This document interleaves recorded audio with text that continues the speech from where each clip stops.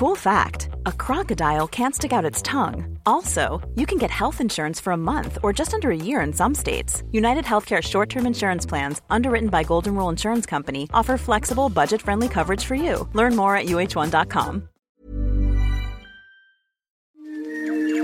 He kōna ipurangi tēnei nā te reo irirangi o Aotearoa. Ngā mihi nui. I'm Alison Balance and welcome to this Our Changing World podcast from RNZ. I'm off to meet researcher Emma Carroll. She is studying southern right whales. We're in your office at the University of Auckland and it is full of boxes and cases because where are you going? Hoping to go to the Auckland Islands, which are a group of islands about 400 kilometres south of New Zealand, where our right whales, or tohora, congregate during winter to breed and socialise. So how many whales turn up there? In 2008, we counted over 200 whales in one day, including over 50 cow-calf pairs. So it's not a big place. It's basically whale soup. Whale soup is a wonderful way of describing it, but the fact that it's whale soup is pretty impressive because there was a point in time where there were not many of these whales left. Yeah, historically we estimate there were about 30,000 southern right whales throughout New Zealand's waters. They really were incredibly numerous. However, whaling made the population decline to around 40 animals around 100 years ago. 40 animals. How do we know that? So some work led by Jen Jackson, who's at the British Antarctic Survey. We basically reconstructed the historical abundance. So we've looked at the catch series and some current information on abundance and growth rates, and we basically backtracked to how many whales there were before whaling. So from 30,000 to 40. And now in 2009 we estimate there were about 2,000. So that's quite a remarkable comeback. That is a remarkable comeback. Now, there are right whales in different places around the globe. Are these all the same species? So there's actually 3 different types of right whales.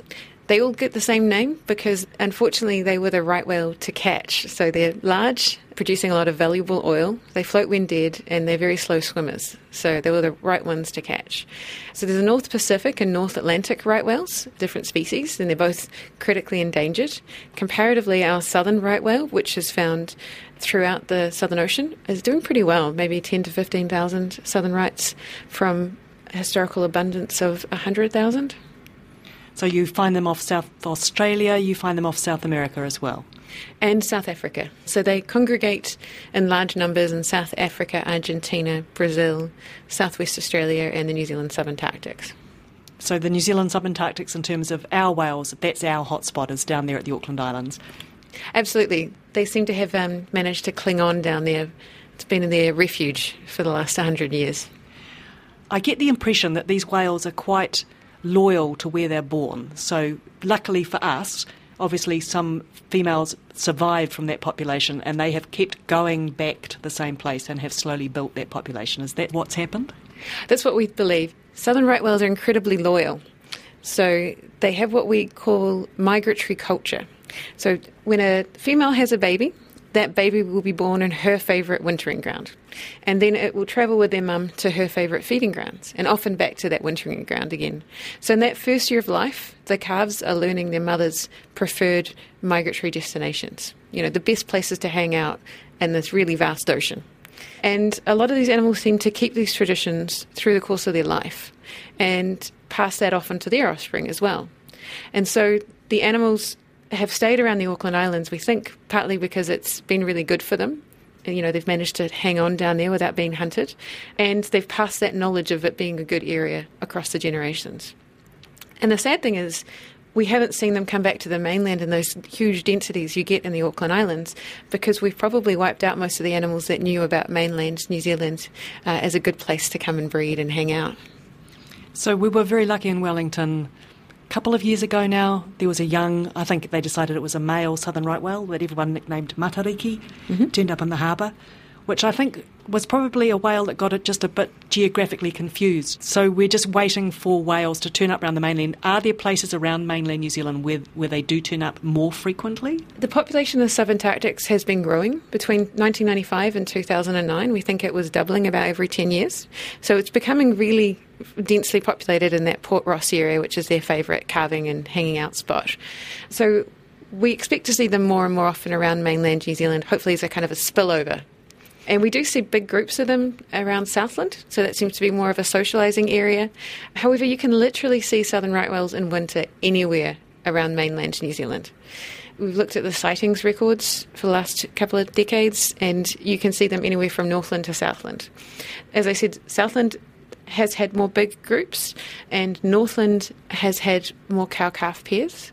So we have had 2 females, each having 2 calves around the mainland. So hopefully that's that beginning of that new knowledge of the mainland as a good place to come back and have babies.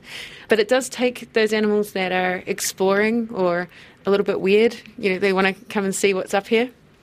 And I did analyse the bit of skin that the Department of Conservation collected from Matariki, and using his DNA we could tell it was a male, because males and females don't actually look any different in southern right whales. And based on his size, we thought he was a sub-adult. So he was, a teenager looking for interesting things to check out, probably. Oh, it's good to hear that we are actually seeing females and calves around the mainland. But I have to say, you say, hopefully they'll come back and it'll be a good place for them to breed. There's an awful lot of boats and ships and busyness out there these days. Exactly. And one of the things I'm really hoping to facilitate through my research is understanding where around the mainland they're using satellite tracking, and really start the conversation. So we know that humpbacks are becoming more numerous, and we think that southern right whales are continuing to recover as well. We really have to start thinking about how we make space for these recovering whales around our coastline. If we look to the North Atlantic right whale is hugely impacted by ship strike and entanglements. That's our cautionary tale. Our southern rights have done really well because they're down in the subantarctics where there are no people, there are very few ships. But as they start coming back and exploring the mainland, we want to be welcoming. We want to make space for them.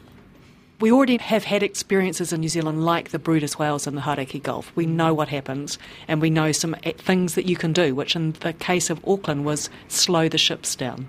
Absolutely. And in terms of the southern rights, they're likely to be here in winter, so that's a seasonal management question.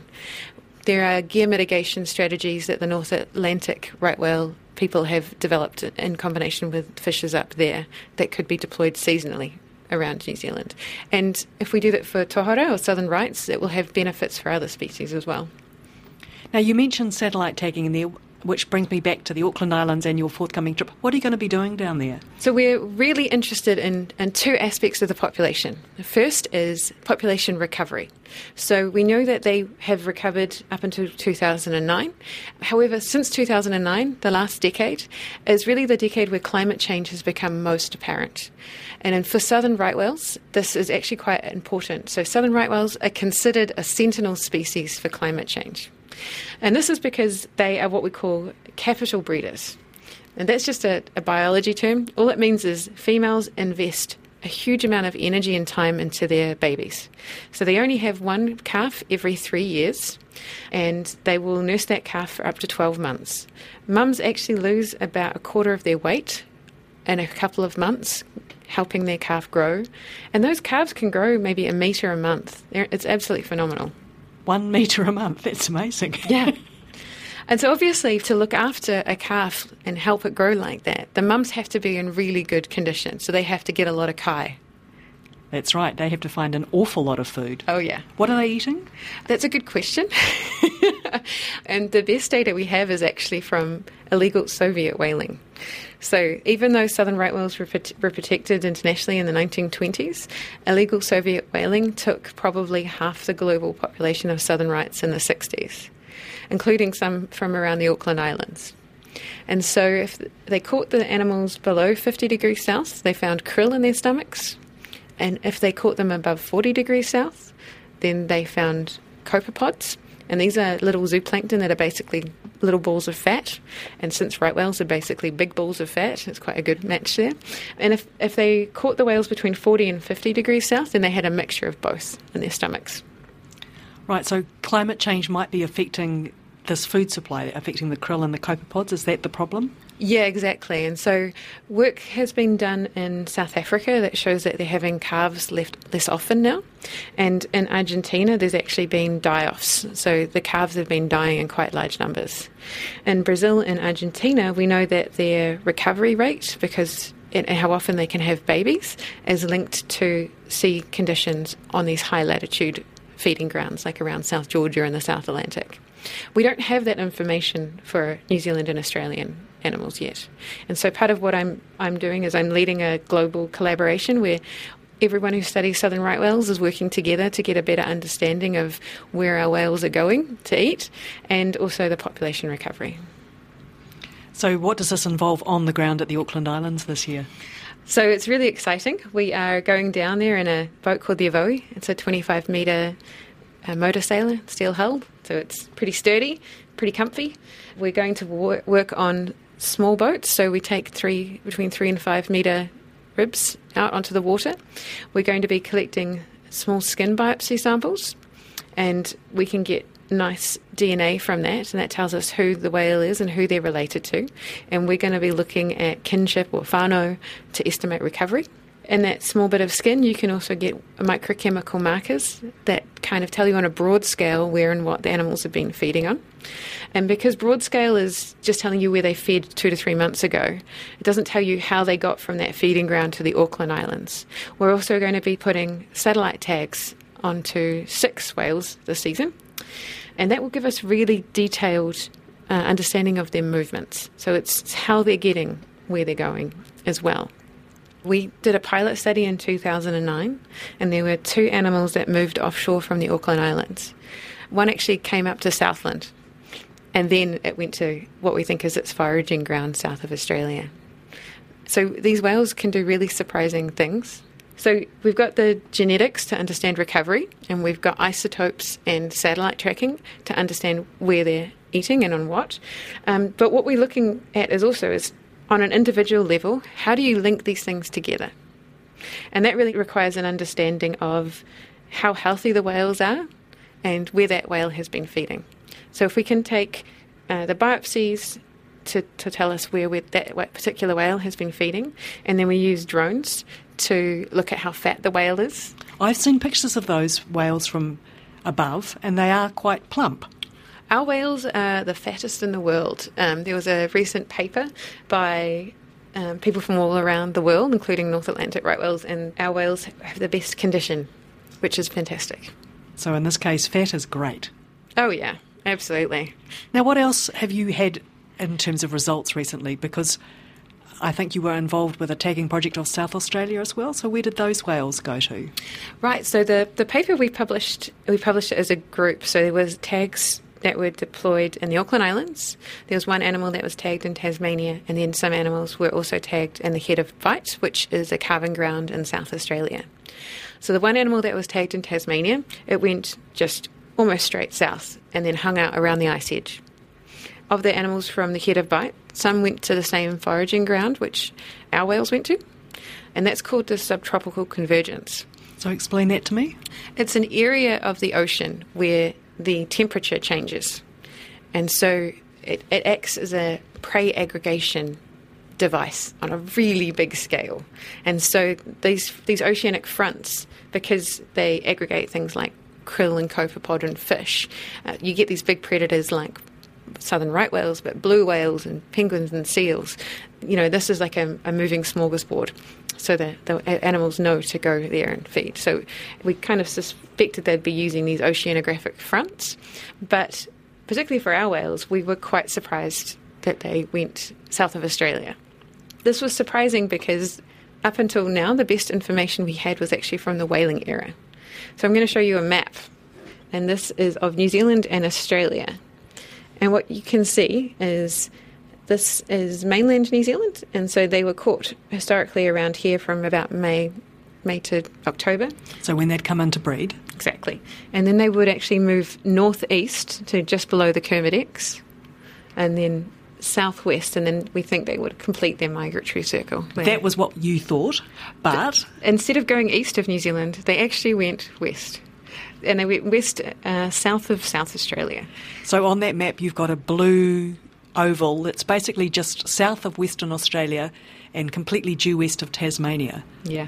And that's where our whales went. Well, it's where 2 of our whales went. Yeah. 2 out of 2,000.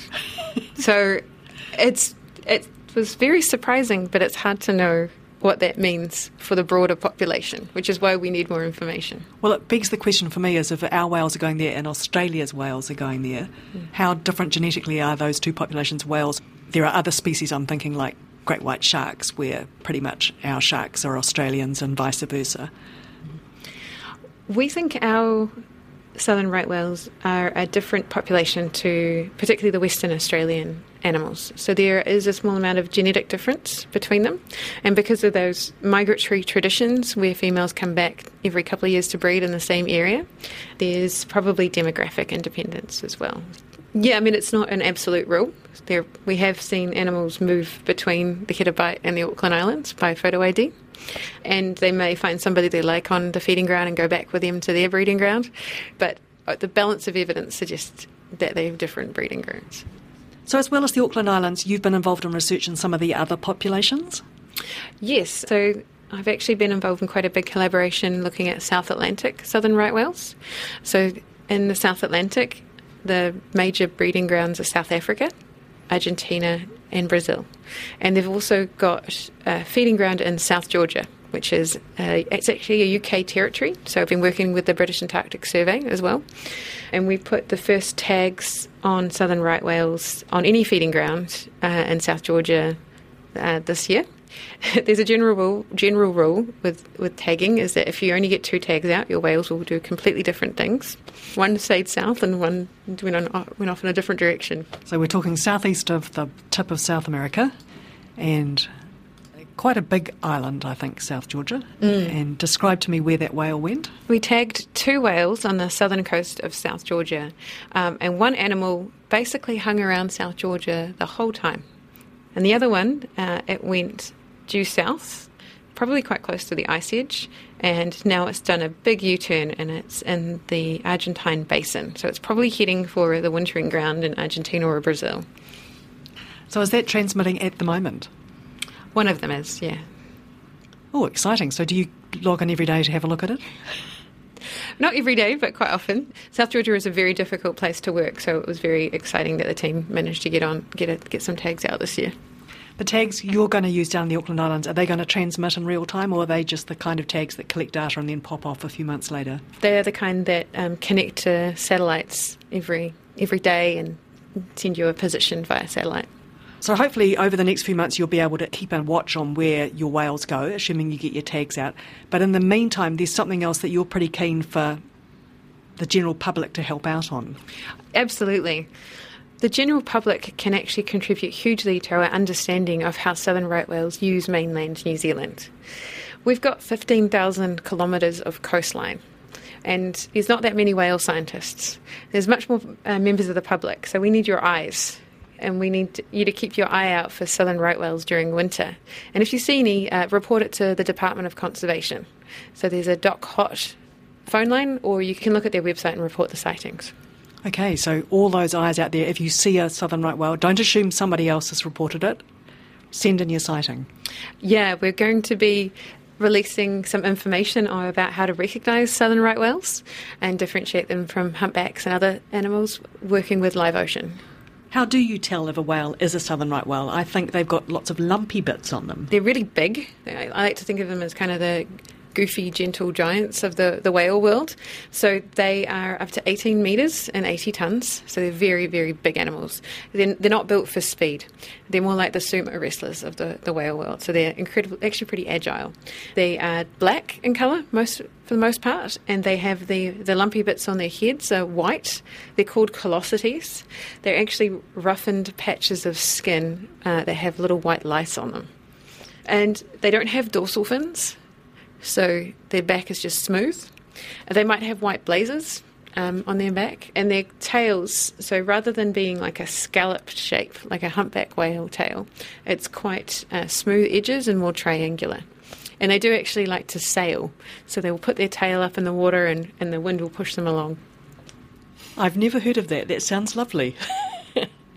So while you're hoping that there are lots of eyes around the New Zealand coast looking for whales, you're going to be down in the Auckland Islands looking for whales down there, trying to work out how many mums there are, how many calves there are. We're going to be using genetics to estimate recovery, but while we're down there, we're going to be using drones and flying them in kind of like small surveys across the Port Ross area. There were some surveys done back in the 90s just by people counting the animals, and in the 2000s from a one-day boat survey as well, because we suspect that the population is growing and there's lots more cow-calf pairs down there. Thanks, Emma. Emma Carroll is a Rutherford Discovery Fellow at the University of Auckland. And you can report your sightings of southern right whales at doc.govt.nz or ring 0800 DOC HOT. I'm Alison Ballance, and this Our Changing World podcast from RNZ first aired on the 30th of July 2020. You can listen again and find photos at our webpage rnz.co.nz/ourchangingworld. We have a free weekly email newsletter. It's very easy to subscribe to, and you can find the link to do that at the bottom of the webpage. That website again, rnz.co.nz/ourchangingworld. RNZ Our Changing World is also on your favourite podcast app. Do a search for RNZ on your podcast app, as there is a bonanza of new RNZ podcasts at the moment to discover. There are new seasons of Black Sheep, Eating Fried Chicken in the Shower, and Healthy or Hoax. There are also new series such as The Unthinkable and Getting Better, a year in the life of a Māori medical student. Check them out, they are great listening.